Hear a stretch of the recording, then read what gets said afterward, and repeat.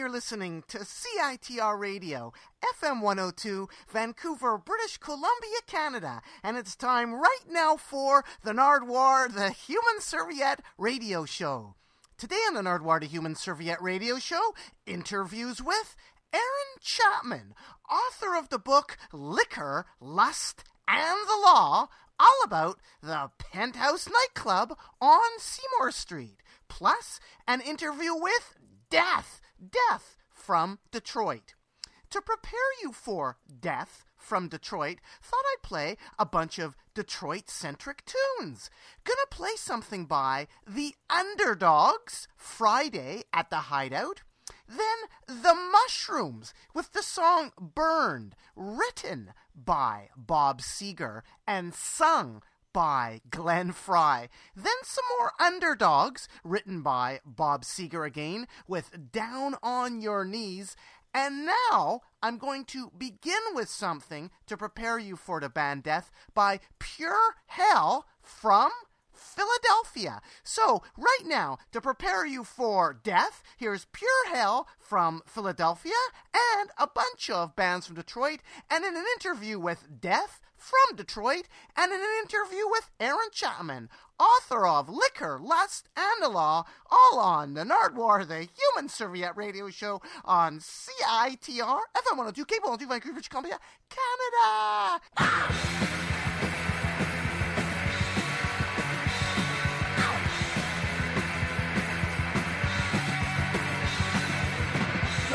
Today in your class, tonight you're going out in masquerade. There's something new this year on your TV. You need someone to build your wildest dreams. No rules for you and me. No rules for you and me. No rules for you and me.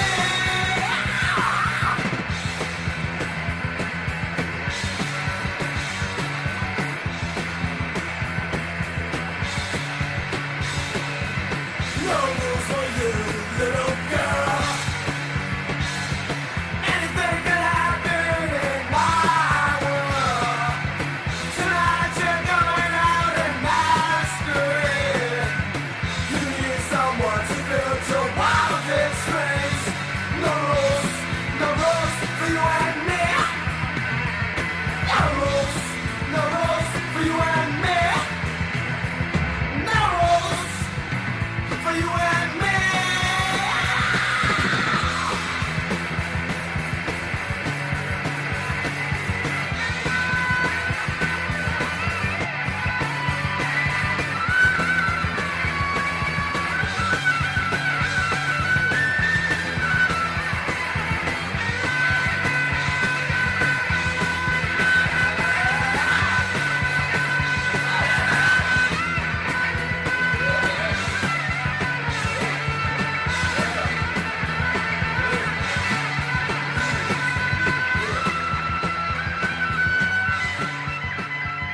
No rules for you and me. No rules for you and me.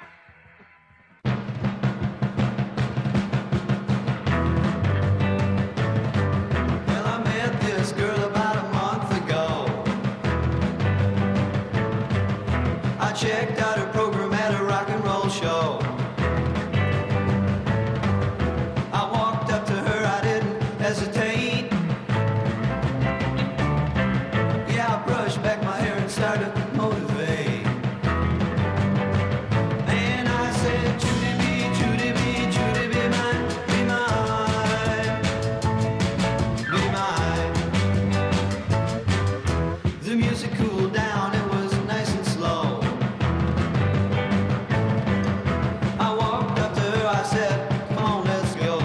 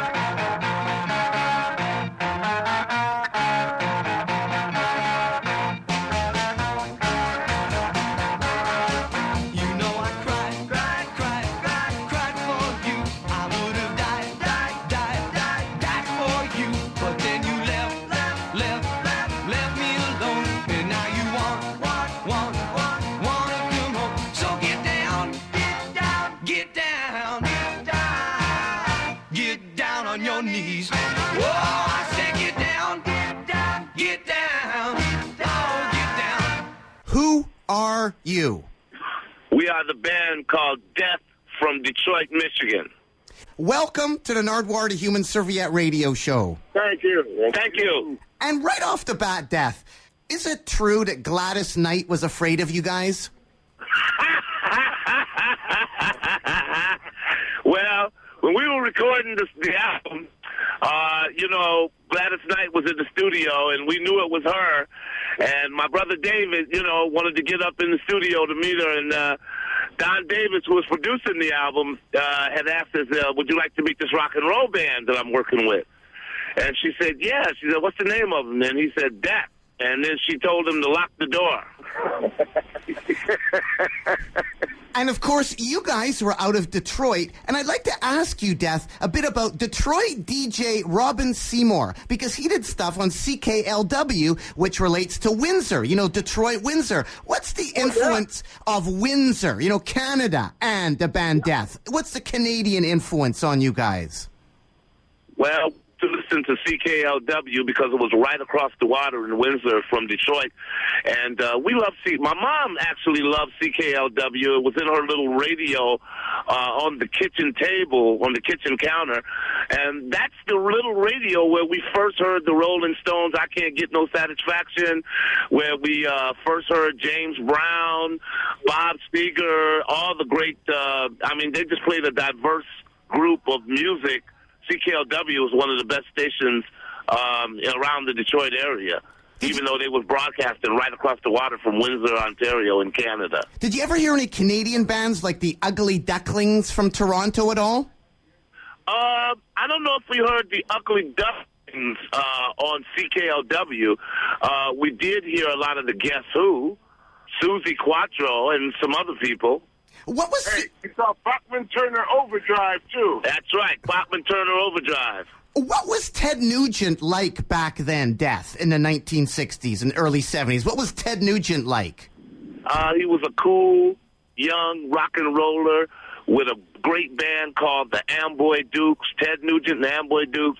They put out an awesome song called Journey to the Center of the Mind, and that was a big influence on us.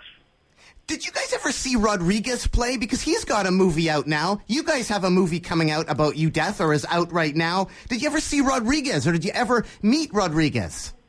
You know, we never met Rodriguez, but I wouldn't be too surprised if my brother David, who died in 2000, we wouldn't be too surprised if he knew Rodriguez.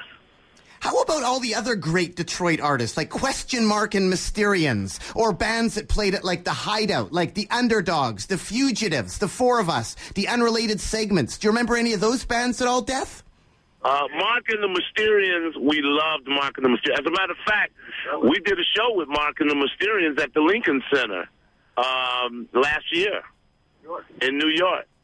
How's Question Mark doing? I heard that he lost a lot of his possessions in a house fire a few years ago. Yeah, he seems to be doing okay, and the band was great. How about the actual scene of teenage bands that I kind of alluded to there, from the Hideout scene? Did you ever go to the Hideout at all? How old were you guys, say in the mid-'60s, late '60s there? Were you able to go to teen dances at all? Yeah, we were pretty young. We weren't old enough to get into the Hideout, but a lot of the bands that played there, we knew about. You guys didn't get a chance to go to the Hideout. How about some other venues like Greystone Hall? Did you ever play Greystone Hall with Death?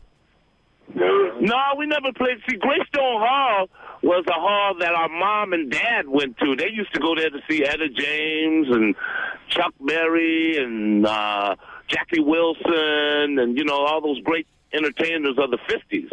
Now, you guys were partly rediscovered at a party that Julian, is Julian your son? Yes, he is. Your son Julian went to a party, and then he heard your music from Death being played, the Triangle Records single at a party. What party was he at? Like, whose party was he at? This was a party in San Francisco, and it was kind of an underground, rave-like party where they played just a lot of old, historic, hard-to-find music. And, Julian had called us up from San Francisco and said, hey, Dad, did you know they were playing your music at these parties, and people were going crazy over it? And your sons are also in a band called Rough Francis, who opened up for Mos Def, and Mos Def is a huge Death fan. How did Mos Def find out about Death? Well, he just kind of finds out about it, through the whole story and through Drag City, the record label, and, he just kind of looked us up. As a matter of fact, he came right to our house in Jericho, Vermont, and hung out with us. And he wants to play you guys in a movie? Like he wants to be you? That's what we hear. So I guess that's yet to come, we suppose. And we're speaking here live to the band Death on the Nardwuar, the Human Serviette radio show. Death, when your single came out, what was the response? I heard it got some light rotation on the station W4. What was the response to the single when it came out? Yeah, that's exactly what it was. People really liked the music, but they didn't understand the name at the time. And so we had a lot of trouble with the name, and W4 really liked the music, and but they would only play it like late at night and maybe a couple of times at drive time, and we were really trying to push it, to get them to do a regular rotation on it. When did you record Politicians in My Eyes? Was that 75 or was it before 75? Because it came out in 76. When did you actually record it? We recorded it at United Sounds at the beginning of 1975. The masters for all the recordings, you guys found in a basement? My brother had them up in the attic. That's where he kept all the old masters, and my brother David used to bring in more stuff and more stuff and more stuff, and he'd put it all in the attic, and that's where we kept it. So was that the attic of your house, or was it the attic of Groovesville Studios? I guess I was just curious. It's amazing this stuff was preserved all these years. Was it a studio that you found it in, or was it your own house that you found it in the attic? Well, I had some tapes, and then my brother David, before he died, he brought me some more Death tapes. The amazing thing about it is the original 2-inch master that was recorded at United Sound, we actually found at the old Groovesville studios just a couple of years ago with the permission of Don Davis, who owned Groovesville Productions. It's incredible that he didn't throw it out. How close do you think he was to throwing it out? How close were you to losing it all? Well, fortunately for Don Davis, he wasn't throwing out any of his masters, but they were just being preserved. And we went in and saw a huge room of amazing master tapes. I mean, everybody from Albert Collins to Gladys Knight, David Ruffin, George Clinton. He has a wealth of master tapes that are totally unbelievable. Why didn't the LP come out? Why didn't your LP come out when it was originally recorded? Was it an LP or was it just a demo? Why didn't it come out? Was anyone else interested? Well, we had a small bit of interest, but what happened was we originally tried to pin down 12 songs, but when we got to song number 7, everything kind of broke loose because Don Davis really, he was facing as much rejection for trying to move the record as we were for, doing the record.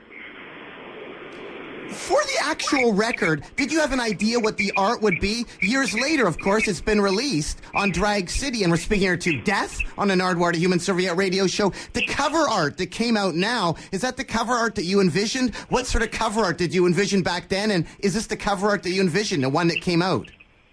That was my late brother David's vision, and it was. He wanted the skyline of Detroit, and he wanted the album to be called For the Whole World to See.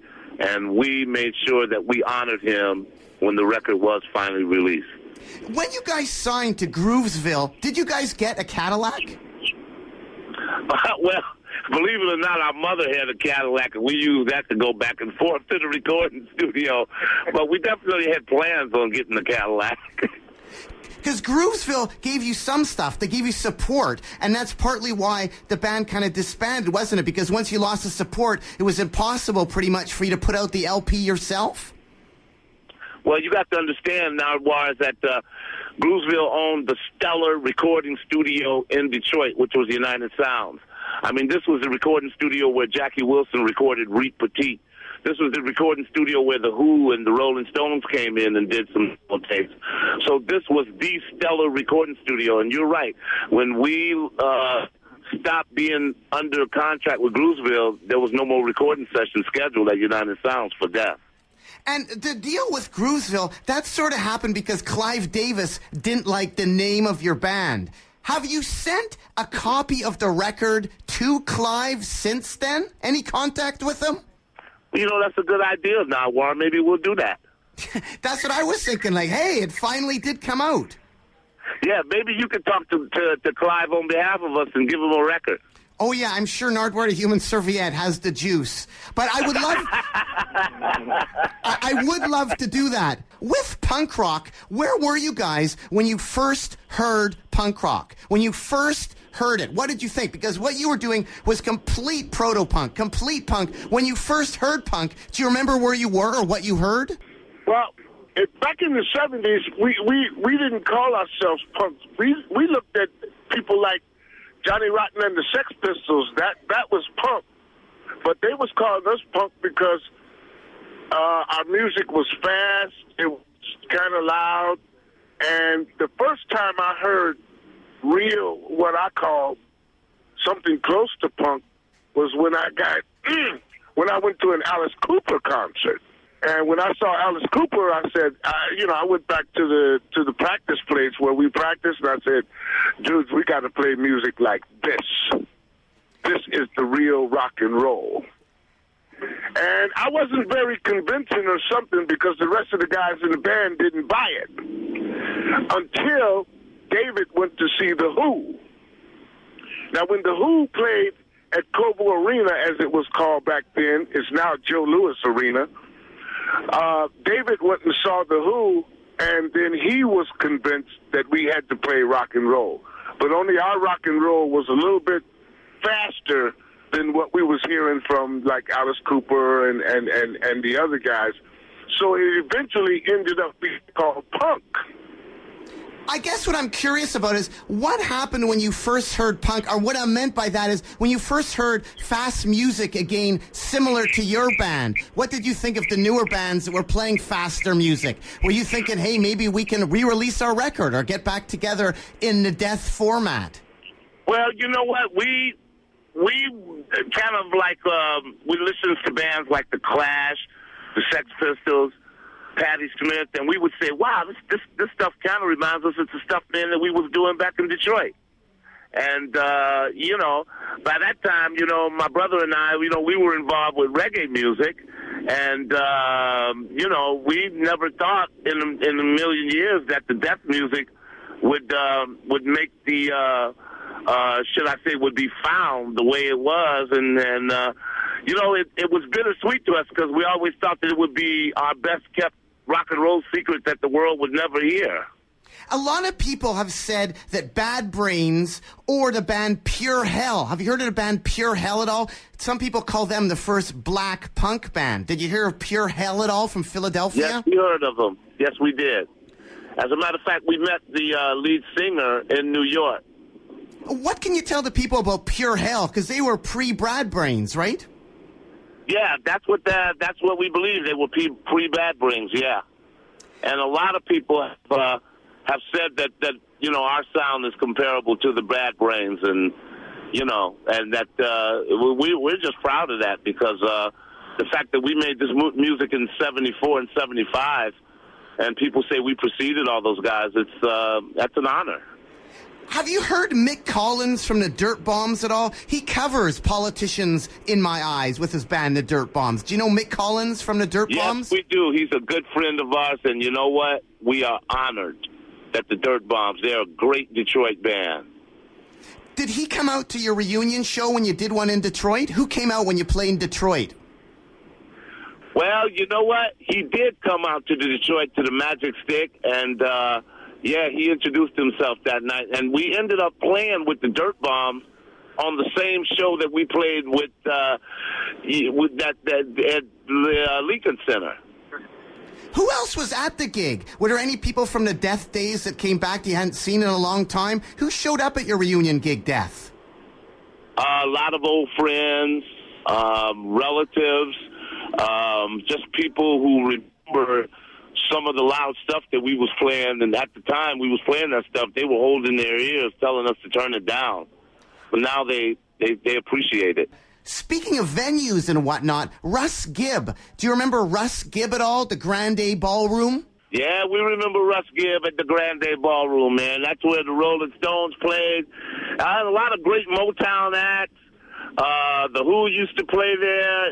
The Grand Ballroom was the place, man. The MC5 used to rule there. He did a lot of gigs there where he filmed stuff, especially in later years with punk bands. Were there any films, video of the original Death lineup out there? No, we never did any video or any film, unfortunately, in the 70s. It was all about recording in the studio, man. At the Fun Fest, I noticed you guys had matching outfits. Do you still wear matching outfits on stage? Sometimes we do, but we kind of basically just base it off of one color, and we kind of like reflect one another, but we just stay comfortable. But sometimes we do wear the uniforms. It depends on the venue. And Death, how hard was it to relearn the songs when you started getting back together? How hard was it, especially with your brother passing away and stuff? It must have been kind of hard to learn the songs, or was it easier to learn the songs because you were doing it for him? It was very emotional, very, very emotional. When Bobby Duncan, the very first rehearsal, when we had turned Bobby on to the music, and we was wondering if he could really play it and kind of, you know, pick up the mantle for David. When he first played those chords to Keep On Knocking, and we jumped into the song, we had to actually stop because tears were streaming down our eyes so bad, and we became so emotional because you have to understand that we hadn't played that song since 1978, and this was the year 2008. Have you guys, Death, played darts recently at all? Yeah, the phone book. When David took the phone book. Have we played darts? You mean yeah, David used to play darts all the time. That's how we found Groovesville Productions. He pinned a yellow pages to the wall and threw a dart at the producer section, and it landed on Groovesville Productions. And lastly, Death, I'm going to play right now Keep On Knockin', and also going to try to fit in Politician in My Eyes. What can you tell the people about Keep On Knockin'? Man, that song, we wrote that song, you know what? We were jamming around, and girls used to, we used to always practice during the time that school would let out. And there was these girls who were friends of our sisters, and they was like knocking on the door trying to get into our practice. We didn't hear them until we stopped. And we would just, when David heard the knocking, he just went into the riff, man, and we just kind of was playing around with it, saying, keep on knocking. And then David happened to have the tape recorder going, the small cassette tape, and he kept listening to that over and over. He said, man, we're on to something here. This is hot. And he said, this is really rock and roll. So we just continued to craft the song, came up with the lyrics, and it was just great. Dennis just provided the engine on the drums, and that song was born, man. Well, thanks so much, Def. Really appreciate you phoning into the Nardwuar, the Human Serviette radio show. Keep on rocking in the free world, and doot-doot-a-loot-doo. Do it, do!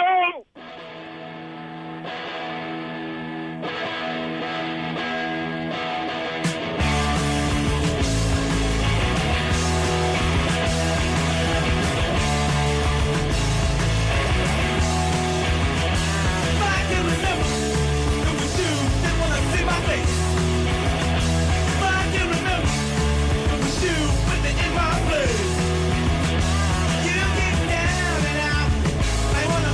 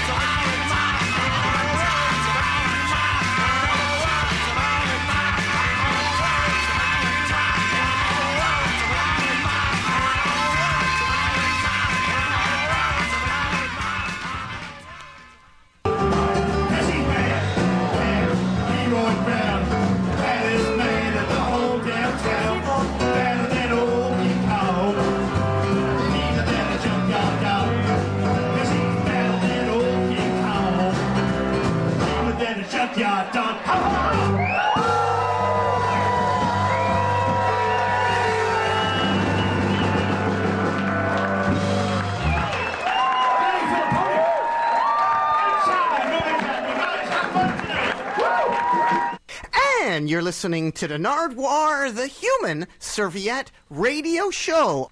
And what did we just hear right there? We're joined by a special guest. Who are you, special guest? My name is Aaron Chapman. A.O. Chapman, please explain what happened there. It was a collision of two cultures there. The Nips and then Leroy Brown. Please explain. Things are exploding here. That was a classic track from the great British band, the Nipple Erectors, featuring the one and only Shane MacGowan, from a recording. God, when was that now?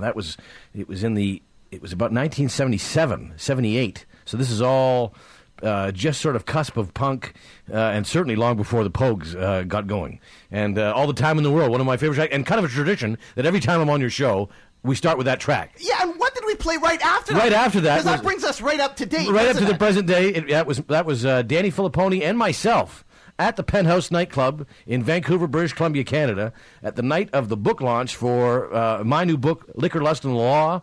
We got up and we did a song with the band. It was great. It was hilarious. It was a lot of fun. And that's what we're talking about today in the Nardwuar, the Human Serviette Radio Show. Liquor, Lust, and... the Law. No, A.O. Chapman. Okay, before it was the Nips, and now it's Big Bad Leroy Brown. Maybe let's just go over who are you. Like, who are you exactly? Like, Get in the Bed and the Tree Fort. Get in the Bed. Get in the Bed and Get in the Bed Fort? was actually your title for a book that I haven't written yet. Well, it's actually been written, but it's just the diary entries from my time in the Real Mackenzies, because I kept, a little bit like Hank, kept a bit of a tour diary as I was on the road. That was in that band, which I joined when I was 21. I was the original member of the Real Mackenzies and left in the sort of late 90s.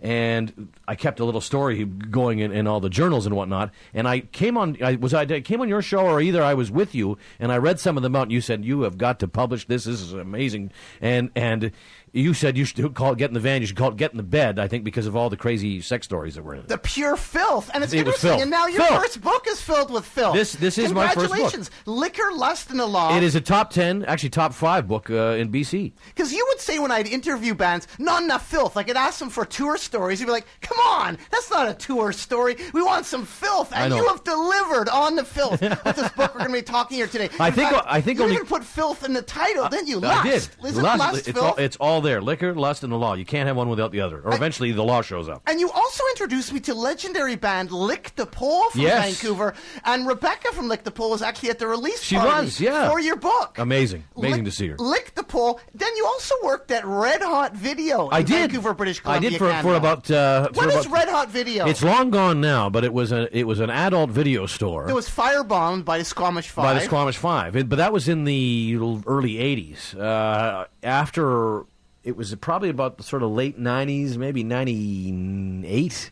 Maybe it was just after I left the Mackenzies and just before I started touring with the Hanson Brothers and No Means No guys. I was desperate for a job. I was going to do anything. And my buddy said, listen, I know they're hiring at this video store. I said, easy, video store. I didn't even think I'd ask what it was. I just said, show up. I couldn't believe when I showed up that morning that it was at that place.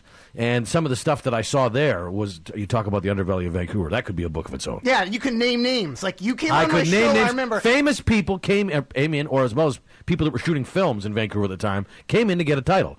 And now I'm not so Puritan that whatever you want to come in and you get a video. That's whatever. It's a big world out there. You can do what you want. But some of these people would come in day after day after day. It was incredible. And again, you've always made me think something weird's going to happen when I'm eating a cup of soup, because it reminds me of the legendary A.O. story of... Oh, was that when I managed to... I was staying at somebody's house in the Real Mackenzies. We were put up, and I took a wrench, and I took a couple of packs of cup of soup, and I put it in the shower head, some beef Bovril cup of soup, and stuck it in poured it into the shower head, so when their shower head... When they would turn the water on, it would be... This is a great practical joke to play, and really anywhere. But you pour it, and then the water comes out brown and it smells like beef in the shower for quite a long time. And do you know if that ever happened? I did it. But I'm telling you. Happened? Well, I don't know. We left afterwards. We just left them with like that time bomb waiting to go off. You also put in a cistern too. That's all. All those stories will be told in not Liquor Less Than Law, but it'll be told in Get. They're in Liquor Less Than Law. They're not in that book. No, they'll be in my rock and roll book. Probably. Do Scotsmen Dream of Tartan Sheep, which will be the Real Mackenzie's book I'll write eventually. And A.O., you also know me, and I know you through Harlan Ellison. Harlan Ellison, that interview that we did with Harlan Ellison, people still talk about it today. Why? Well, because we were interviewing him, and this would have been the mid-'90s, would it not? I think it was the early 90s. Was it early 90s? Yeah, it would have been. That's true. That's would have been early 90s when we were here at CITR. And Harlan Ellison is a science fiction writer of some renown. And we were asking him. Well, you did the interview, and you asked if I'd like to sit in on it. And I was like, yeah, sure. Yeah, and I said, I wanted you to get in on this. And you, as always, you had done a tremendous amount of research. Well, actually, I'd done none. I know, but it sounded like you had, because you asked him all these pertinent questions, like for the episode that he had written of Star Trek that Joan Collins was in, did you get to liquor? And things like that sort of caught him off guard. Now, you have to understand, a man of Ellison's stature, his literary agent sends him out in these interviews, and he makes him sort of talk to a bunch of yes men. So I think he was a little put off by answering some questions by people who were clearly not fans, necessarily, of his. Not that I'm not a fan of Harlan, but other people who sort of know every page of all the work he's done. I've read, truthfully, very little of his work. So we broke the news to him that Rick Griffin, the Grateful Dead artist, had passed away, and he did not know about this, so he was fazed by that. And he said he was going to need a few minutes to sort of collect his thoughts, and we were kind of, oh, geez, we didn't mean to be the bearer of bad news or whatever. But then we got him on the line again, and then his mood he was noticeably fatigued with the line of questioning, and then he sort of sounded off on us. This was all in aid of when he came to Vancouver to do a book reading, and when he showed up, he further made mention of it to those in the audience. Now, you and I were not there that night, but then we heard about this afterwards, and it was written up in the papers, and Ellison fans castigated us, and other people who just thought he was a stick in the mud, thought otherwise. So here's your big comeback, A.O. Chapman. Liquor Less Than the Law. Yes, and it's probably selling more than Harlan Ellison, at least currently, or at least in this last couple of months, since it's came out in the beginning of November. So, A.O. Chapman, what is The Penthouse, for people who don't know? Well, what is The Penthouse? Liquor Less Than the Law is your book about Liquor the Less Penthouse. Than the Law is the first book about the Penthouse. It has over 160 photographs in it of a nightclub in Vancouver, a famous place that's been around since 1947. In actuality, the building's been around much earlier. It was run by the Filipponi family who started it, who still run it today. And it was begun by four brothers, Joe, Ross, Mickey, Jimmy, who initially had begun what you might call an after-hours club in Vancouver. Vancouver, certainly in the 40s and 50s, all the way up to the 60s, clubs didn't have liquor licenses. So it was almost like, you'd almost think this was Prohibition days, where people had to sneak in booze in a bottle, and then the club sold ice and pop and whatnot. And police would come in and do these dry squad raids. Well, this happened throughout a few decades, and all the way up until 1968. People would be shocked to find out that places like the Commodore, even in Vancouver, the legendary Commodore Ballroom, didn't get a liquor license until now, 1968. In fact, some of the no-fun, appellations that people make about the city probably stem from those old Puritan liquor laws that were, dreamt up by the city fathers back in the 1920s. So anyway, the Penthouse has really been a place that's been around in Vancouver for multiple decades. A lot of celebrities went there after they saw shows. A lot of musicians went there after they performed shows. Athletes went there. The who's who of people came through that little, innocuous-looking building on Seymour Street that still stands there today. And there's been the mystery of, was it a mafia family that ran it? Was it was the murder of Joe Filipponi in 1983, a gang on shooting? Well, the book sort of lists it all out, and you can decide for yourself. But it's the fact that it's still alive and well and doing business, and in Vancouver is a testament to its to not only the family for running it this long and running it successfully, but the fact that it's still there in a city that, if you've been to Vancouver, if you're listening from outside, or if you're from here, you know how much the city's changed, and it's still there. It opened originally as Uncle Joe's Apartment, and now there's a club called Joe's Apartment. That's right. Well, the people who began Joe's Apartment on Granville Street liked the sound of the name, so they took it. but it has no other affiliation to the Penthouse. At the book release party for Liquor, Lust, and the Law by Aaron Chapman, we're speaking here to Aaron Chapman, author of Liquor, Lust, and the Law, about the Penthouse Club in Vancouver, British Columbia, Canada. I asked someone, when you think of the Penthouse, what do you think of? That's what I asked, like a random person there. Yeah. And they said to me, Thursdays, amateur night. Yeah, they do. They had there's a guy, a junior there, who was one of the nighttime managers there, and he hosts that. I haven't been down to see it. I missed it. I had a gig that night. I couldn't get a chance to see it, but I heard it was very popular and it's a lot of fun. Amateur night at the Penthouse, and also at your record release, book release party. It was quite amazing because there were some older ladies there in the meat seats. Could you explain about that, please? Well, it was incredible that night because not only, I think it was, as I commented that night when you were there, I thought it's probably, there was a who's who of people there. You had some music people, film people, book people. You really don't see parties like that every year in Vancouver. And I think everybody's come back and told myself and Danny Filipponi, the owner of the Penthouse, how great a time they had. I think it was the only time that both Randy Rampage from DOA and Dow Richards were in the same room together. Legendary Vancouver band leader who's now 93. He's 95. He's going to have 95th birthday coming up in January, and Randy Rampage, of course, from legendary DOA. In one room together, hanging out, shoulder to shoulder. No, I asked Randy Rampage how he remembered the Penthouse, and he said he liked the steak and the salad at the Penthouse. What was the steak and the salad at the Penthouse? There was an upstairs restaurant that ran went very late at the Penthouse. In fact, that was the whole thing about the Penthouse. That's why people went there, is because it was open so late. It was open till 5 in the morning for many years. But there was an upstairs restaurant called the Steak Loft, and the food was great. I mean, this was gone well before I ever walked in there myself. But when you talk to the old customers that went there and some of the old celebrities and people, they said the food was great, the people were great, and it was the first place in Vancouver that you'd walk up. And you'd sit down, and then the chef would come out on a big piece of wood with some raw meat, and you'd simply hand you the knife, and you'd cut on this thing how thick you wanted the steak, and and they went and fried it up right in front of you. Incredible. How long did that last? That ran from basically through the 1950s into the mid 1970s, as far as records I've seen. Vancouver's version of the Empire State Building and Eiffel Tower. That's what Jack Wasserman described the Penthouse as. Yep. Filled with hookers. Well, that's the thing. By the mid-1970s, a lot of nightclubs, it's not a little bit like today. If people who go around the city today will know that there are certain corners or certain streets known for where you might see prostitutes on strolls or these little sections of the city that and whatnot. But back then, prostitution in Vancouver was very commonly, it was on the street a little bit as well, but it was very commonly found in some nightclubs and hotel lounges. I've looked at police reports that even found, prostitution being a police concern at places like the Bayshore Hotel, where, of course, Howard Hughes stayed in 1972. And you've done many tours of Vancouver. That's right. That's a whole other thing on the Howard Hughes thing. Anyway, but the Penthouse was just one of those clubs. Did Howard Hughes make it to the Penthouse? He never really left. Sadly, no. He just stayed up in that room the whole 6 months he was there. So. Did Jimi Hendrix make it to the Penthouse? Do you know? No, but Led Zeppelin did. The background of Vancouver, British Columbia, Canada, though, is kind of important because, quote, Vancouver presents no interest to the casual visitor. That was from the Confessions of Aleister Crowley, chapter 57. Nobody in Vancouver buys art. That's from the Andy Warhol Diaries, page 1.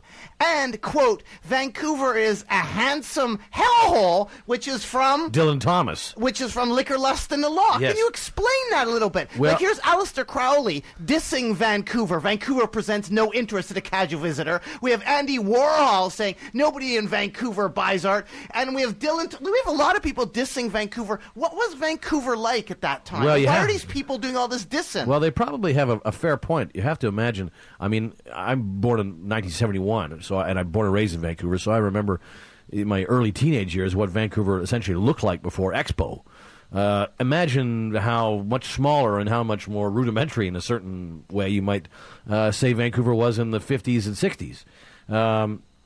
You had a place that was certainly not had the same number of night spots that you have now. there was no place to go out and eat. I remember Red Robinson telling me there were no good restaurants in Vancouver till the late 60s. There was no, I mean, all the food was pretty bland and boiled bread and, a chicken cutlet or open-faced sandwiches. Speaking of open-faced sandwiches, we'll get to something like that later. And it was what you had as a logging town, almost a port city. I remember as a kid even, Falls Creek being full of log booms. So you can imagine how much smaller and how in a way, boring it was. Now, you have to understand that the three names of people you just mentioned were all visitors to Vancouver. And therefore, they were visitors. They were only here a few days. So, as is often with the case, and particularly probably in Vancouver, and you said today why some people say, I came to Vancouver, it was cold, or, no one was friendly. Well, I don't know who you met while you were here, the people who say that, but I would have said the exact same thing to Dylan Thomas or Aleister Crowley or Andy Warhol. They obviously had nobody taken into their confidence that took them to the Penthouse. Boom! Because at the whereas people were saying that place, or you couldn't get a drink, or you couldn't buy booze on Sundays, you couldn't do anything else. The beer halls closed up early. Well, if you went down there with nothing except the money in your wallet, you could get a drink at any hour. You could find people to hang out with. There were always shows going on.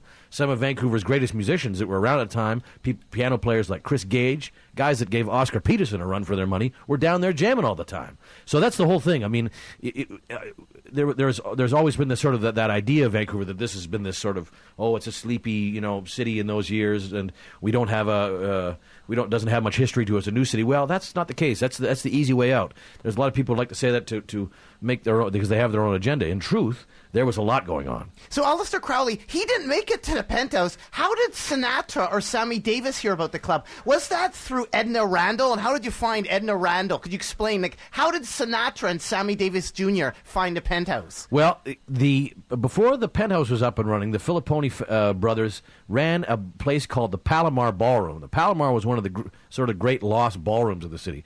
And it was a supper club, basically a dancing club, and they had and Nat King Cole performed there, Ella Fitzgerald performed there.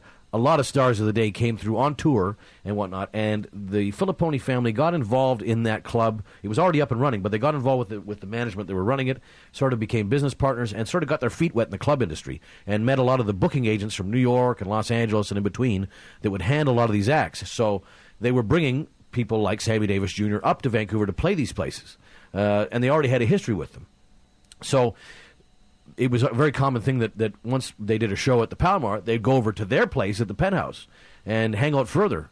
And what you had was a situation, of course, where they were not only booking African American entertainers, but also housing them as well. The Sammy Davis Jr. and his family, the Will Maston Trio, his old band, didn't have a lot of money on tour, so they were put up at the family home, which is the house right next door to the Penthouse that's still there. When was the last time that Sinatra and Sammy Davis Jr. actually went to the Penthouse? When did they stop going to the Penthouse? Well, that's an interesting story. In the case of Frank Sinatra, Sinatra, after his third encore in 1957 at the Orpheum Theater, said, "Folks, that's it. That's all we got. We'll see you all at the Penthouse." And 2,000 people filed out of the Orpheum in a hurry and ran down Seymour Street like a mob to line up at the Penthouse to get in. They had to sneak Frank in the back door. That was in 1957. But Danny Filipponi, the owner of the Penthouse, now tells the interesting story that he was there one night in the early 80s, I guess it was, watching Monday Night Football, and the phone rang, and this guy said, is Ross there? Ross is Danny's father, Ross Filipponi, who started the club with Joe and the other three brothers. And said to him, Danny said, no, he's at home sleeping. And he goes, well, just tell him Frank Sinatra called. He said, what, hold on a second, hold on. And said, I can get him down here if I let him. And he goes, no, don't wake him up. Just tell him I called, just tell him Frank said hi and this and that. So, and the Penthouse still gets calls like that today from people. Speaking of the characters who are upstairs, Vincent Price was upstairs. Yeah, he was involved in a food fight with Mickey Filipponi. One of the dancers came up one time just to see what was going on or see who was hanging around upstairs, and she said she saw Vincent Price there, and at another table, Mickey, one of the Filipponi brothers, was there, and they were still having a conversation with their guests that were on either table. They weren't seated at the same table, and they were throwing bread rolls and whatnot at one another, and still pretending to carry on this conversation. So it was it was a place where I think a lot of people went to sort of let down their hair, or necessarily they weren't bothered by people. And I think to a certain extent, that happens today. I'm always astonished when I speak to Danny at the Penthouse when he tells me, Will Smith just shot a movie here. And there's never any mention of it. It doesn't seep out into the Georgia Strait, gossip sections. Snoop Dogg filmed a video there. Avril Lavigne filmed a video there. What's My Name 2 by Snoop Doggy Dogg. There it is. And people can actually see that video right now on YouTube. Yeah, there you go. Type in Snoop Dogg, What's My Name 2? What's My Name 2? It's a sequel, yeah. And they will see the marquee right there of the Penthouse. Yeah, there you go. Also in Star 80, too, right? That's right. And again, we're speaking here to Aaron Chapman, author of Liquor, Lust, and the Law, on the Nardwuar, the Human Serviette Radio Show, a book all about the legendary Penthouse nightclub in Vancouver, British Columbia, Canada. Who designed the Penthouse exactly? Why is it made to look the way it's made to look? Well, originally the family who were living next door in that building that still stands there. That house that you see next door to the Penthouse, that old residential house, is actually the oldest building in downtown South that still exists. It was built in 1896 by a Scotsman named Thomas McCrae, who the McCrae family lived up there all the way up in the 1930s before the Filipponis, who had come from Italy and had a few years in Vancouver Island, then came to Vancouver and bought that house. They bought the land next door in 1941 for the princely sum of $1,400, which you can imagine today how much that's not only tripled, but tripled 1,000 times in today's money. There was a radiator store there before that was just a one-level thing, so they bought that space and then added to it, which is the reason why sometimes when you look at the building, looks like it's sort of put together in a couple different blocks, and it's been added to. And of course, when you go inside, you can almost see where the split down the middle is, where they basically joined two buildings. So when it was built in that time, it was interesting because there were ads in the newspaper that sort of announced the new business, which was in the beginning just a trucking and taxi company called Diamond Cabs and the Eagle Time Delivery Company. And it seemed like Joe had sort of built the whole thing on contra deals, where he'd say, I'll do this for you, I'll give you some free deliveries if you're able to give me some bricks to do this and that.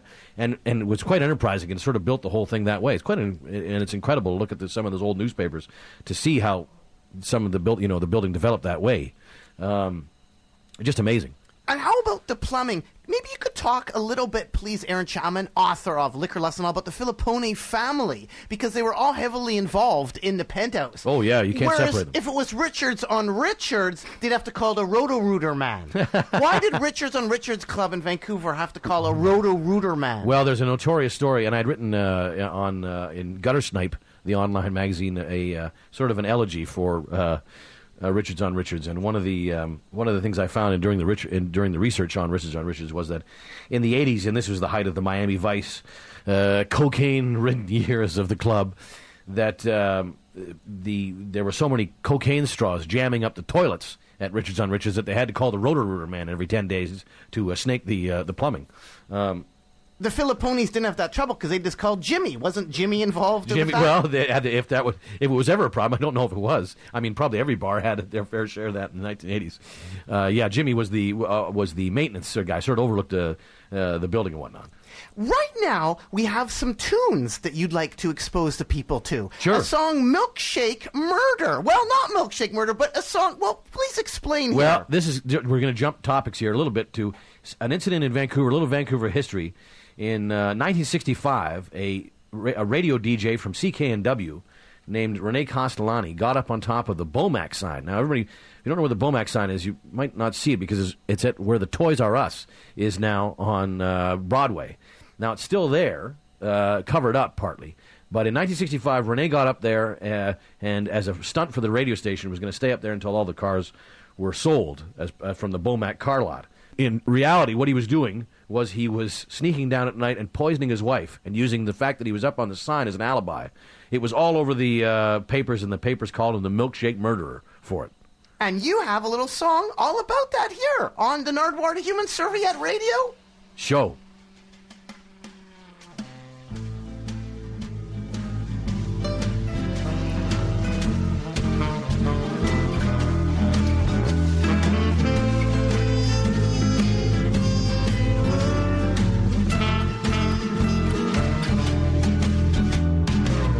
Vancouver Broadway, 1965. A summer heat slithered and crept and the asphalt was breaking a fever of 102. Coupe de Villes and Buicks are swimming up and down the dark street at night, floating like manta rays under the warm amber of a traffic light. There's a playbill down at the cave for Mitzi Gaynor coming soon. Man, that gal has legs from here to who hid the broom.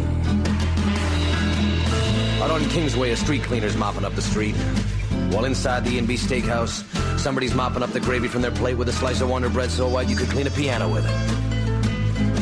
Others are at home falling asleep, bathed in the warm light of their Indian Chief TV test pattern, asleep in the glow of their Curtis Mathis or Zenith Electra homes. Broadway's lit too. Broadway's bathed in red and blue. Ruby and sapphire neon tubes glowing 10 stories high from the Bomac sign. Glowing, buzzing, and flickering at a 60-cycle hum. Standing tall at the front of the Bomac car lot every night. Pouring neon light down the street and reflecting off all the chrome in the lot. And maybe the old neon sign sizzled just a little more in that 1965 summer. Castellani was his name. Rene Castellani. A radio man from CKNW who got on top of the sign and vowed to stay on top until all the cars have been sold from the lot. Folks, I'm going to stay up here until Bomac sells every car it's got. So get down here and get me off this sign. Come down and see a new Fleetwood Eldorado hardtop. 4 white feet, music and heat, wheel skirts and opera lights, with a comfort tilt steering wheel with a walnut trim, and a V8 engine that purrs like a hen. You could drive one off the lot today. Come down to Bomac on Broadway. And you could drive down Broadway and see Castellani that summer, making friends with the Seagulls, and tune in AM 9.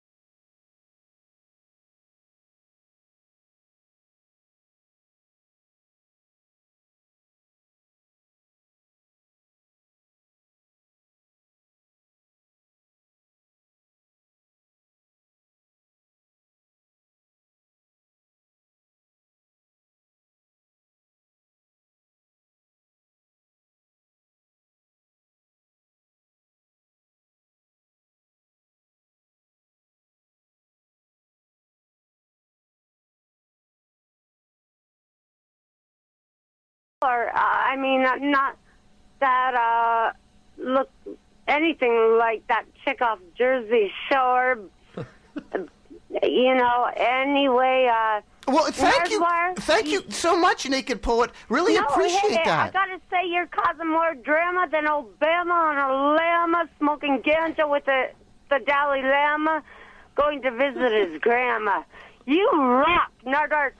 Over and out. Thanks much. Doodaloo. Oh, no, what's amazing, the Naked Poet is sort of psychic, because you mentioned Obama, but Bill Clinton and the Penthouse tie together. And, of course, Snoop Dogg, who she kind of referenced there, we already mentioned, ties into the Penthouse. How does Bill Clinton fit in with the Penthouse? Well, when Clinton, visited the city, Clinton came with the APEC Commission, or the APEC summit meeting that was in Vancouver, and this was sort of concurrent around the same time that the Monica Lewinsky story was all over the news, if you might remember back a few years. And actually, Bill Clinton bought the cigar in Vancouver. Is that? He actually bought the cigar in Vancouver. But back to you, A.O. Chapman. Makes total sense. Well, out front of the Penthouse marquee, they had a sign that read, "Dear President Clinton, welcome to Vancouver. Our lips are sealed," which was a very thinly veiled reference at the time that was what was happening in the news with the Lewinsky scandal and whatnot. And Danny Filipponi got a call from the people that were planning the president's parade route, essentially, or, I say parade route almost like a JFK thing or a motorcade, because it was going to either perhaps come down Seymour Street and drive right by the Penthouse where Clinton would have seen that sign. And whether it was, I don't know if it was the U.S. Secret Service or some arm of the White House said, sort of, we're not telling you not to do anything, but it would be... we're asking if it would be possible, Hugh, in the name of friendliness and good sport here, just to change the sign or take it down. And I think they'd already had their fun with it for a while, and Danny didn't necessarily want any negative visit from the U.S. Secret Service people, so they went ahead and changed it. But that made the papers as well. Just another time that the Penthouse made the papers. Aaron Chapman, author of Liquor, Lust, and the Law. All the different gigs and people that have passed through there is quite amazing. Mentioned the Ladybirds, Deep River Boys. Yeah. Louis Armstrong, Max Baer, Gary Cooper, Sugar Ray Robinson, Tempest Storm, the Velveteens, and Bobby Conn. Bobby Conn as well. What did the Filipponis remember about all those groups of people passing through the Penthouse? Well, I interviewed Ross Filipponi before he passed away. I probably did the last really significant interviews that he did. I went to his home in Oak Ridge and spent the better part of that afternoon with him, and then a variety of phone calls afterwards, originally for this Vancouver Courier story that I wrote. So he was very free-willing to talk at that point. He had a really razor-sharp memory for who had played there, even if they weren't necessarily, music that he cared for, like, Led Zeppelin or something when they came in after they had done a show or something like this. Who was Vern Campbell, and what was it about him posing as a John and in working with his, quote, prankster co-workers? Well, Vern Campbell is a retired Vancouver Police Department constable. Great guy. Has lots of great stories of the what it was like to be in a police officer in Vancouver in the 1960s, 70s, and 80s. He was in for about 9 months in the early 70s. Was put on the Vancouver Vice Squad detail, and what it entailed was you usually work for yourself and two other guys in the Vancouver Police Department. And two other guys would stay hidden in a car down the street or keep an eye on the front door. And one guy would go in, sit down, strike up a conversation with one of the working girls that were in there, and agree at a sum and a negotiation was made for whatever act that he was pretending to look for. And then they'd both walk out from the club. The signal would usually be he'd scratch his head or do something visible like that the other two guys would see, and then the girl and Vern would then walk to Vern's car, or they were going to go get a cab over to a nearby hotel, which is frequently the Bosman Hotel or the Burrard Motor Inn or the other hotel, Burrard Hotel up on Burrard Street there. But very often was the case is once the girl and Vern would go to the car, if he was working with a couple of guys that were pranksters or wanted to give him a hard time, they would wait a little while before they showed up to do the arrest and whatnot. So sometimes the girl might be getting a little fresh, and Vern would be sweating a little bit, wondering how far this was going to go before the guys revealed themselves and arrested the girl. Now, was Vern working part of this big court case that was going on? what's the difference between the different court cases that are going on? And again, for the people that maybe don't know, why was the court case launched? Well, by the end of 1975, the Vancouver Police Department filed charges against the Filipponi brothers, and in 1976, the case began of Her Majesty the Queen versus Celebrity Enterprises and Mickey Filipponi, Ross Filipponi, Joe Filipponi, etc. The Penthouse Six, they were called. The court case happened where at the old courthouse, which is now the Vancouver Art Gallery, and one of the biggest, really final court cases of the time before the Art Gallery took over the place.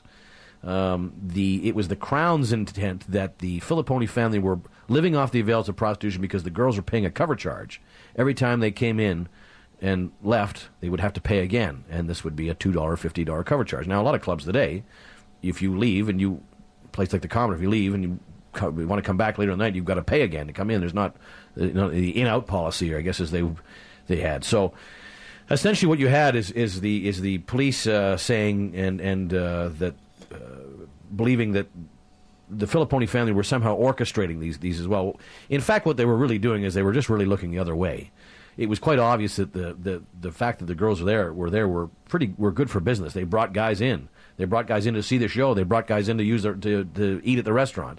I mean, there was anybody that talks about being at the Penthouse there at that time. If you went in at 8 o'clock at night, just when the place opened, as a guy, you might walk in. There might be 40 women sitting up against one wall there, and you think, man, this is the place for me. Now, if you didn't know, well, these girls are going to give you a receipt at the end of the date, so that was the thing. The Filipponi family were found guilty, or the Filipponis were found guilty of the charge, and then they won in an appeal. Interesting enough, Thomas Braidwood, who Vancouverites would later know, or maybe not know from the Braidwood inquiry, was the lawyer that helped aid in the appeal, and they won that case when they took it all the way to the Supreme Court of Canada. The Filipponis simply felt that they were innocent, and history shows really that they were. It was a mistaken mission from the police department to really blame them specifically. Interestingly enough, when they closed the Penthouse, when they shut the Penthouse down for 3 years while this court case played out from 1976 up until 79, it flushed the hookers out on the street, and where they had previously been inside and working, and in an environment where people sort of kept tabs on them. The Filipponis saw where they were going. You would have never had a situation like Picton, in recent years, who would have come in, and the Filipponis would have reckoned, I saw so and so with that weird guy. Would have made a note of it. It caused a lot of disorder in the streets, because now suddenly neighbors up on Davie Street had to contend with neighborhood prostitution. And almost everybody agrees shutting down the Penthouse was a bad idea. What can you tell the people, A.O. Chapman, about the tire iron and the knob? The tire iron? The tire iron and the towel and the knob and the high heels. Oh, this is from some of the characters. Al Abraham, who was one of the guys that hung around the Penthouse in the early to mid-1970s. He was sort of hanging around the periphery of some of the Vancouver mafia, these characters and these criminals that would come in, basically because they liked drinking there and liked eating there. This was another reason why the police thought the Penthouse was up to no good, because these guys like hanging around there. He told the story of some of they would go to these after-hours parties with some of the hookers from the Penthouse who would talk shop at the end of the day. And one of the girls described servicing a well-known stockbroker in Vancouver who wanted to go down a Terminal Avenue in the middle of the night and be whacked on the ass with a tire iron. And also as a towel around a knob and some high heels, too. Yeah, stomp up and down them. Yeah, this kind of thing. Yeah, these guys that were into this sort of thing. Could you explain Joe Filipponi's death? He was killed for less than $1,000. Joe Filipponi's tragic death. Joe was of course, the head of the Penthouse, the very famous figure in Vancouver, knew everybody, very public figure. He was home one night at the house next door. This didn't happen in the Penthouse. A lot of people confuse thinking that his murder happened at the Penthouse. Actually, in the house next door. He had arranged for a plumber to do some work at the Penthouse one night, and instead of the plumber showing up, the plumber's accomplice showed up, a gentleman by the name of Scott Forsyth, a 25-year-old laborer from Smith Falls, Ontario, who was in Vancouver for just a few years, and at that point, and he was somebody that Filipponi had seen with Sid Morrisroe, who was the plumber at the time. At any rate, Morris Rowe comes in to make a long story short, pardon the pun, shoots Filippone in a bungled robbery to get at the contents of a safe. In many ways, it was the final card of the trial from 1976 playing out, where the media splashed stories in the paper about how the safe was full of $1 million at the penthouse at any given time. They were making so much money off there from the booze and the women and all this that was going on. In reality, it was really just nothing more than a change float that was sitting in that place. So Forsyth took the money and took off, and then later met up with Morris Rowe that night. A lot of Vancouverites who would know the Morris Rowe name would know it from the last decade's worth of stories because of Tammy Morris Rowe, who was Sid Morris Rowe's daughter, who battled to get her father out of jail because when she was a young girl, somewhat of a still a young girl, going out and seeing her father at the prison out in Mission that he was in, a cellmate of a cellmate of Morris Rowe's named Sal Ciancio, was tried to sort of strike up a conversation with Tammy Morris Rowe, saying that he knew the real reason why her father was innocent, or he knew the real story behind the murder, and he was a distant relation to the Filippone family, using whatever his Italian last name is to maybe as curry some favor with her or whatnot, or that had lent some credence to the story. In reality, it was nothing more than a pickup line. And it was surprising that none of the Vancouver papers at the time ever asked the Filippone family if this was true. They all became quite enamored with Tammy's story because what she did was she went undercover herself. When Ciancio got out of jail and returned to his criminal ways as a big cocaine dealer in Vancouver that was involved in a very big murder out in Abbotsford, she tried to find out more about that and went to the RCMP, tape recorded some conversations with Ciancio, all in an effort to bring this evidence to the RCMP. She married him too, didn't she? She married him as well, yeah, while she was already married. He beat her. An incredible. She was incredibly devoted to her father and the belief that he was innocent, but in reality, Morris Rowe was guilty. He was, of course, not there the night of the shooting, but he was instrumental in certainly making sure that that Scott Forsyth gained access. Morris Rowe died just a few years ago. He was let out of prison on sort of compassion grounds because he was quite sick. And I attempted to get in touch with Scott Forsyth, who was alive, and he's in his 50s now. And I contacted his parole officer and offered to print anything that Forsyth wanted to say, unedited. I wouldn't trim his statements or still make him sound guilty. All the information that I had read about Forsyth's time in jail made him sound like he was a model prisoner, and he did get his life together again. But Forsyth did not want to talk to me for the book. You are Aaron Chapman, author of Liquor, Lust, and the Law. And where can people get a hold of Liquor, Lust, and the Law, Aaron Chapman? You can get it at any bookstore. It's been a very popular book, I'm very happy to say. So some stores are sold out. Best maybe to call ahead. But also, of course, on Amazon and direct from Arsenal Press, from the Arsenal Press website. And the Penthouse is still going strong today, but it almost ended a couple years ago with a fire. Just last year in November, there was a fire in the upstairs part of the building. And I think started from a cigarette that had in a dressing room up there. But yeah, the fire. It was lucky that it didn't spread as much as it did. The fire began in the bar, or in the big open air with a lot of oxygen there. As the fire department battalion chief who was on site that night, Randy Benton.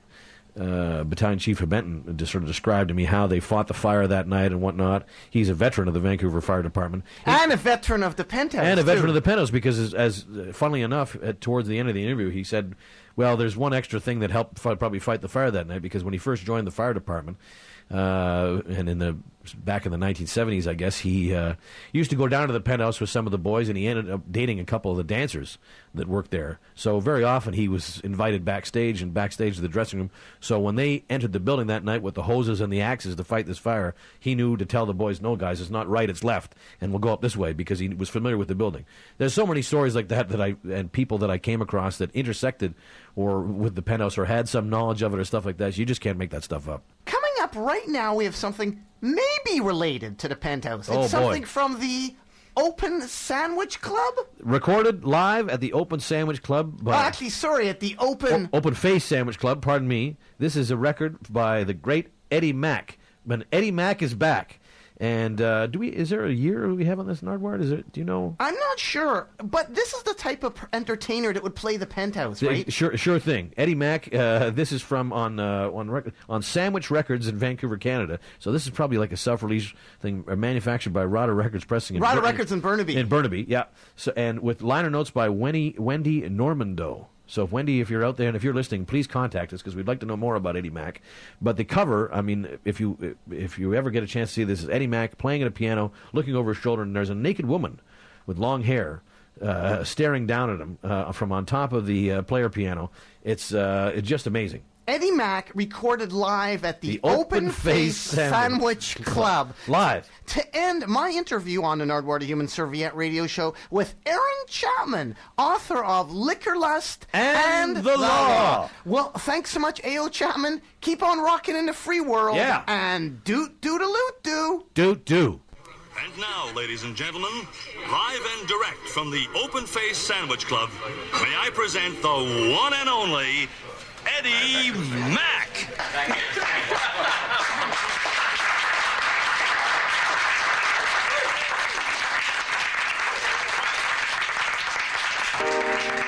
Thank you very much, ladies and gentlemen. You know, this album is being done in Vancouver, British Columbia. And this is the second time I've been in Vancouver. The first time was 6 years ago. That's when I met Bob Smith.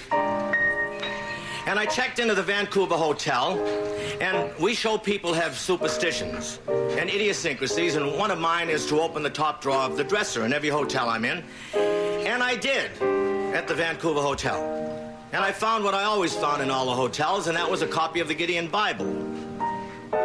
Well, last September I came back to Vancouver, checked into the same hotel room, and I opened the top drawer of the same dresser, and I was surprised to find how modern Vancouver had become, because there in the middle of the dresser drawer, in place of the Gideon Bible, was a copy of The Happy Hooker.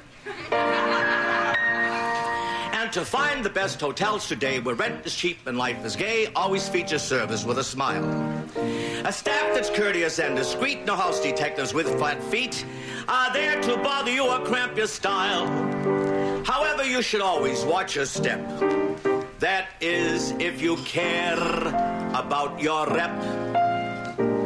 Now, you may fool the doorman, the bellhops, and the floorman, but you can't fool the boys behind the desk. And though the manager may greet you, say, I'm awfully glad to meet you, you can't fool the boys behind the desk. Why, those fellows have you spotted when they first hand you the key.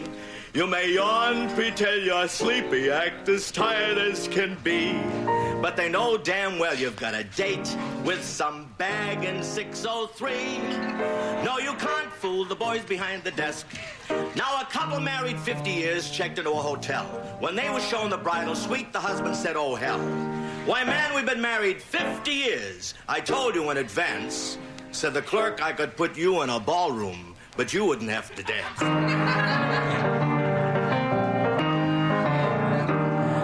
Hotel Lincoln had a girl up in a suite. When the room clerk called him, he got whiter than a sheet. Have you a woman in your room? He answered yes and shook with fear. The clerk said, that's okay, pal. The boys down here were betting you were queer. Two old maids phoned the desk clerk and raised an awful fuss. They said there's a naked man posing right across the court from us. The clerk said, I can't see a thing. Are you sure girls aren't drunk? They said, can't see a thing. Well, you climb up on top of that trunk. You can fool some of the people some of the time. A guy like me all the time, but you can't fool the boys behind the desk. But the best one is about the girl who phoned the other day.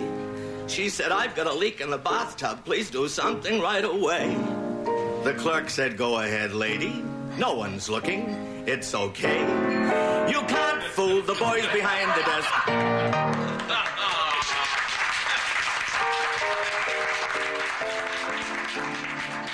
See, I told you it was satire.